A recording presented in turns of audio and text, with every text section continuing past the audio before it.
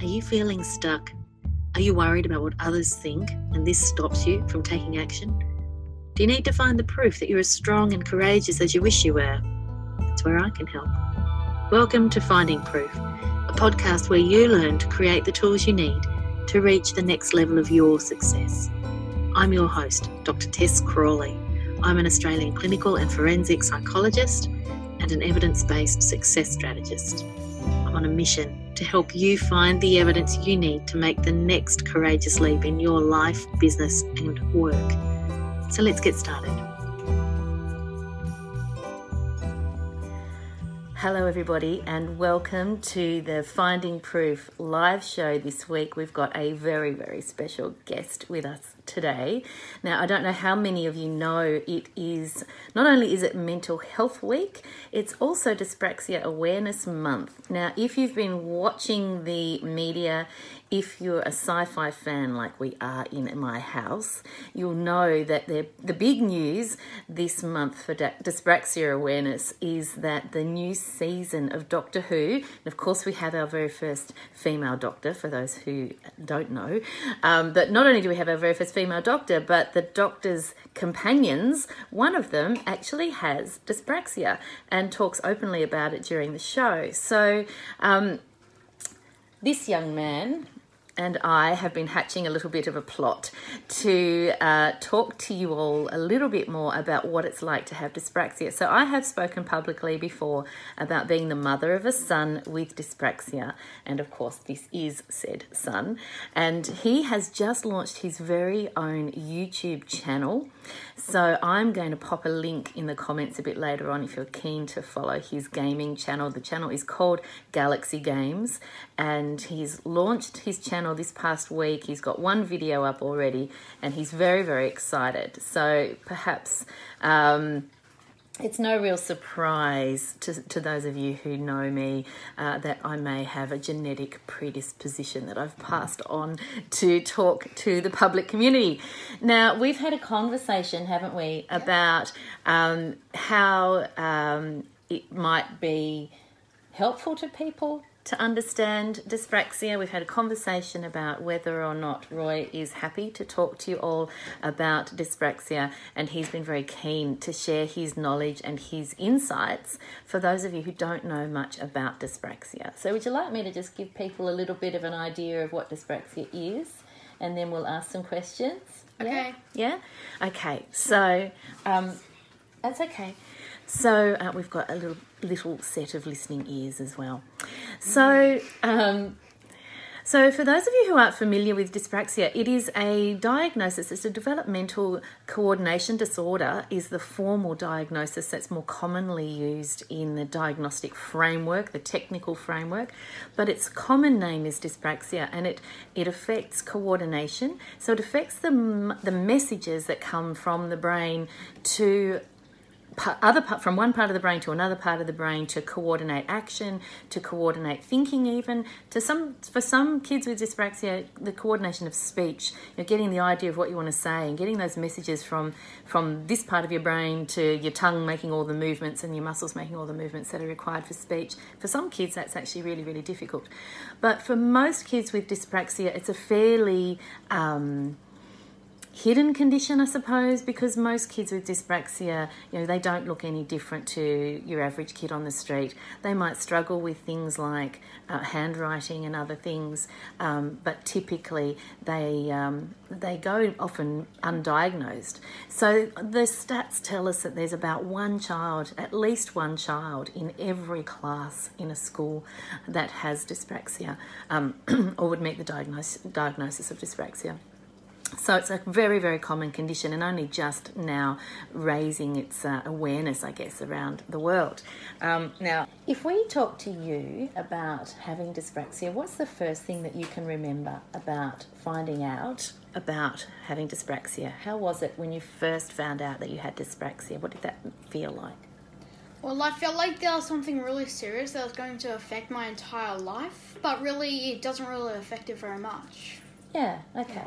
So what's the biggest thing that you would say that is difficult for you when you have dyspraxia-related issues, because we don't like to blame everything on dyspraxia, do we? Yes. Yeah, we actually get Roy actually gets a little bit cross if something is blamed on dyspraxia and it's got nothing to do with dyspraxia. Yeah. Or growing pains. Yeah, exactly. So, what's the biggest thing that you think is a struggle for you when it comes to dyspraxia specifically? There's writing, concentrating on writing, and also concentrating on work in general. Yeah, okay. So in the classroom, Roy sometimes finds it difficult to coordinate his attention so that he can pay attention to the instructions that the teacher is giving, and then also, translate those instructions into the work that's required to do. So concentration is a big issue for kids with dyspraxia. You also get some anxiety, don't you? Yeah. Yeah, and what's that like? Well, it's like you're fine, then all of a sudden you're like, I don't want to do this. It's agony. Yeah. When there's really nothing wrong. So when anxiety hits you, it's really like a bit, it blows up really big. Where do you feel it? Like, where do you feel it in your body when you're feeling anxious? It's usually around my stomach. Yeah. And usually I get a few headaches, leg pains, Yeah. or anything. Yeah. Yeah, okay, so body pains and aches and grumbles and feeling sick and headaches and all that stuff that we commonly, we can associate with anxiety. We can also associate, kids get aches and pains. So sometimes it's really tricky, isn't it, to know what's going on for you. And so we've had issues in the past where you've not felt that people have really understood just what's been going on, and that's been really frustrating and frightening sometimes, hasn't it? Yeah. Yeah. So we've had a change of school, and that's made a big difference. What's been the biggest change for you in the new school? What are you finding is easier? There's a lot of other people that don't exactly have dyspraxia, but sort of not. Okay. So there's a bunch of. I think we can safely say you found your tribe. Yeah. Yeah, a lot of like-minded souls, kids that think creatively or think a bit differently, and I think when it comes to dyspraxia, the traditional styles of education can actually be a bit tricky. So you've talked about feeling pressured in the past to having to learn the things that you're struggling with, whereas now you feel it's much more about being encouraged to feel confident to do the things that you need to do at school. Is that a fair summary of what you think? Yeah. Yeah. Yeah, and so because the approach is different, you feel like you can be more confident. Yeah. Yeah, and you feel more. Do you feel safer at school? Yes, because at my previous school, most of the time I was like, I don't want to do this. I don't want to go to school. But at this new school, some days I'm like, come on, let's go to school. I don't want to miss school today. Because there's a lot more things there that I enjoy. Yeah, yeah. What are your favourite things that you do? Well, there's most of the subjects there, like craft, gardening, and music. Yeah. And also a lot more people are my friends. Because at my previous school, I had only like one or two friends, but now literally all the boys are my friends. So cool. So cool.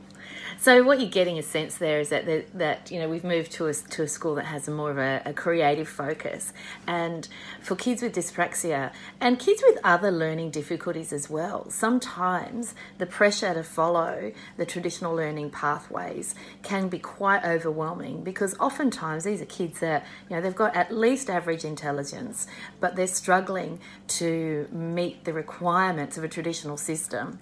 When if we can find creative ways to meet not only their potential but expand upon their potential, then it draws an excitement and an enthusiasm that sometimes is lacking. So I know a lot of parents with kids with learning issues, whether it's dyspraxia or something else, often battle with school reluctance and school refusal. So we've found a massive change in being able to accommodate the creative way that Roy thinks. So who's your favourite? We've got some favourites. There are some rock stars in the world of dyspraxia, aren't there, Roy? Some very famous people with dyspraxia. Who's your favouriteest? famous person that has dyspraxia? Daniel Radcliffe. Daniel Radcliffe, Harry Potter. So tell me, what was it like for you learning that someone as famous as Daniel Radcliffe has dyspraxia and seeing what he's been able to achieve? What did that make you feel like?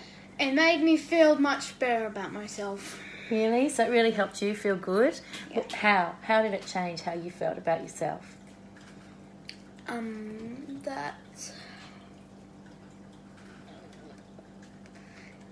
So when it's sort of like when I found out that that the new character in Doctor Who has dyspraxia, I was like, I'm not alone in this universe. People actually want people to have dyspraxia. It's sort of like that. So it was exciting for you that people were wanting to talk openly about it. Yeah. Which is where the idea for this interview today came from, isn't it? Yeah. Talking about it and sharing. I think sharing the idea too that having something out of the ordinary, having something that marks you as different doesn't make you wrong, doesn't make you any less special than anybody else, does it? Yeah. Yeah. And it doesn't stop you from doing all the things you love to do, does it? No, it doesn't stop me at all. Like having a YouTube channel. Yeah. So, do you know who that person who's watching is? Who? Mrs. Hicks. Just say hello to Mrs. Hicks. Hello, Mrs. Hicks. So, look, we're sharing today because it is Dyspraxia Awareness Month, and it is also Mental Health Week. And, you know, the kids with dyspraxia often present with anxiety, and that can mask the core issue. One of the key issues we had last year and earlier this year was that the anxiety was building up at school attendance, and that became the focus. How do we get around the school attendance issue? When in actual fact, the anxiety was a symptom of a much deeper issue related to dyspraxia, wasn't it? Yeah. Can you remember what was triggering that anxiety for you? I remember you talked about what it was like being trapped in the classroom. Yeah. What was that like? Tell us what that meant for you. What made you feel trapped? Well, back then I did get to have some breaks in my previous school, but they weren't really like breaks. I had to go outside, go for a bit of a walk around, then come back to the classroom. Yeah. So you got to have some time out of the classroom, but I remember earlier this year we discovered something new about the constellation of symptoms that Roy carries with his dyspraxia, which is temperature sensitivity. And he was talking to us one day about how feeling too hot in the classroom compared to everybody else. So feeling too hot in the classroom would lead to him feeling sick, and that would then trigger a bout of anxiety. Or feeling too cold in the classroom would make him shake, and so his body would then recognise that as anxiety, and that would make him feel anxious as well. So his body was reacting to his sensory experience of the temperature around him. We've always had problems with body temperature regulation, headaches when there's sudden changes in the temperature around us as well. And so we really started to learn a little bit more about that temperature regulation. So in his new school, his teacher very deliberately placed his desk as close as possible to the door so that if needed, he could just open the door and get some fresh air to help cool down. Look, here's Melissa. She's in America, and Melissa's saying that she's learning so much. So thanks, Melissa. Lovely to have you with us. And then that's the whole point, is wanting to really share what dyspraxia is about, that it's actually a manageable condition, that it responds really well to occupational therapy, doesn't it? Yeah. So tell us about what it was like to see Alison, your occupational therapist, right at the beginning. What sort of things can you remember doing? What treatment did we engage in?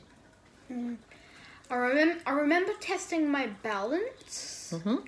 And what's the problem with balance in dyspraxia? Can you remember what that was like? Yes, so I couldn't stay straight up and I kept falling over. Yeah. So dyspraxia used to be called clumsy kid syndrome, which, you know, while there is an element of clumsiness, isn't there? Yep. Yeah. Also, hello, Terry Lynn. She said hello to you, darling. Yes. So balance is a major issue. So kids with dyspraxia often can't ride a bike, for example, or struggle to learn to ride a bike. And the first episode of Doctor Who showed that really, really clearly with the character Ryan falling off his bike, but that becoming his mission to learn to ride a bike. So we've actually come at that by, what did we do to get your balance on track? Well, what was the first thing we did with Alison? Can you remember the spinny thing? I remember. Yeah, so there was a program called Astronaut Training Program, which required us to spin Roy on a platform, lying on his side, and spin in one direction and then spin the other direction, and do that for quite a while. And we did that over 10 weeks, I think it was. Now, the rationale is that neuroanatomically, the vestibular system, which is responsible for our balance and other things, is affected in dyspraxia. So when a child with dyspraxia, or an adult for that matter with dyspraxia, is riding a bike, what you or I would do is, if we were starting to lose balance, our vestibular system would pick up that we're off kilter and trigger an auto correction. So we would straighten up. Or at least we would try to straighten up. But with kids with dyspraxia and adults with dyspraxia, they may not even notice that they're off kilter. So riding a bike is so difficult because they can't learn to gain their balance, because they're not learning that they're off kilter to start with, and they just flop onto the side. So you got quite frightened of bikes for a while. Yeah. So we've come now to, we've got a balance bike, an adult-sized balance bike, because Roy's very tall. He's nearly as tall as me. Yeah. And that's really helped him. And things like trampolining and other swimming, things that use both sides of the body, really do help with maintaining and increasing the sense of balance, and also stimulating the vestibular system. So that astronaut training that we did was very much about stimulating the vestibular system, kicking it into gear so that it helped with balance. So we've had some improvements, haven't we, with balance? Yeah. And certainly as you've gotten older, that's gotten easier too. What about handwriting? What's that been like? It's been... I know how to write, but it's just my writing that's the problem. Yeah. So again, reading and writing, really good at. But it's the messages that come from the brain. So think about it, right? You want to write a story. You've got this great idea in your mind and you want to write a story. And you've got that story, you're holding that story in your mind, and you've got to transmit the message of those words from your brain all the way down to your hand. And then you've got to manipulate the pen. You've got to shape each single letter. That's actually something that we take for granted, but it's actually a whole lot of coordination of all sorts of things, from memory to transmission, down to the gross motor to move the arm, to fine motor to move the pen. And that's a lot of coordination, and that's something that is a real typical hallmark of dyspraxia, is difficulty with handwriting, because there's so much to coordinate, and half the time, what happens? You forget what you wanted to say, because it's taken so much effort to get that handwriting moving, that then the thread of what they were going to write has been lost. And so not only is their handwriting often problematic, their production of content is then also problematic, because by the time they've gotten to the writing, half of what they were going to say has been forgotten. So sometimes predictive text technologies can be helpful. Verbal technology, so dictation, can be helpful. What else do you think would help? Have you found practicing your handwriting helpful? No. Honest. No. Okay. There are all sorts of handwriting programs that are aimed at increasing the automaticity of the handwriting, but not been overly helpful for this one, apparently. So I guess the other thing really for us to talk about is, in terms of being a mother of a child experiencing difficulties that have come along with dyspraxia, and the challenges of, attending school. School attendance has been, over the last few years, really difficult. And of course, as you know, I run a business as well. So being a business owner and being a parent is, I've often joked about, I should write a book called The School Hours Entrepreneur, because I try very hard to keep most of my working life within that school hours framework. So when the kids are at home, do I do that very well or not very well? Sort of in between. Yeah, honest. Yeah, honesty is key. Honesty is key. I love that. Yeah. So having Roy's difficulties with school attendance, and triggered by dyspraxia, does a bunch of things. So oftentimes there's physical exhaustion. So the effort required, even just to sit upright, your natural body position is to be quite melted across a chair. So sitting upright in a classroom or standing upright requires a lot more energy than it would for everybody else. So physical exhaustion is often part of the picture, and we often find that we'll have on average a day a week, maybe not that often. I think it's getting a little bit easier now, but we traditionally have had about a day a week on average where you just can't do it, just can't get there. So that's meant a lot of unpredictability with my planning around my business and my attendance at work. And so I think for business owners who are also parents, I'm all about sharing my story so that it validates you and normalizes your experience, but understanding that there are ways to still run a business and be creative around how you do that when your kids have a need, of you. You're right there. Have I tired you out a bit too much? Yeah. Okay. Is there anything you'd really like everyone to know or understand more about dyspraxia or anxiety?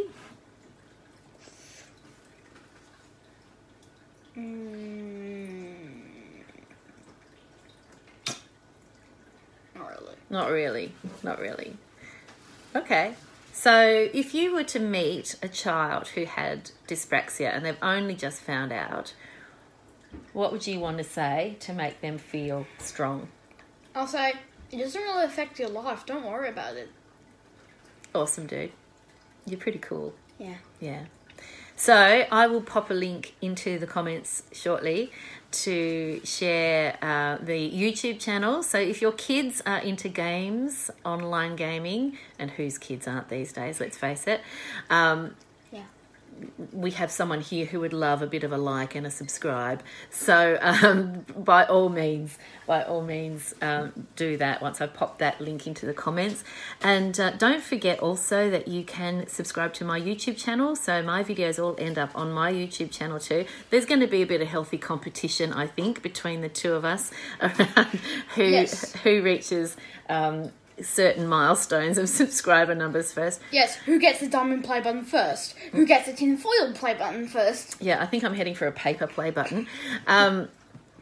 But we're very, aren't we careful to make sure that it's not about the numbers, hey? We're very careful to make sure that we provide content because we love the content, not because we're worried about likes and subscriptions. But, it doesn't hurt to ask. So don't forget, there's my YouTube channel. There's also some great and exciting things coming up with Finding Proof soon. So I'm going to be keeping you posted about the upcoming program that we're going to be launching very, very soon. There's all sorts of things happening in the Finding Proof world. So whether you're watching this live with me, and thank you to those of you who were here live, or if you're watching the recording later, or if you're listening to the audio on the podcast, make sure that you're following and keeping up to date with all the news as I bring it to you, because there's some exciting things happening. But that's it from us today. Yep. Yeah? Thank you for being an excellent guest on my show. You're welcome. Such good manners too. All right. Have a great day, everybody, and we'll talk to you all again very, very soon. Bye for now. Bye.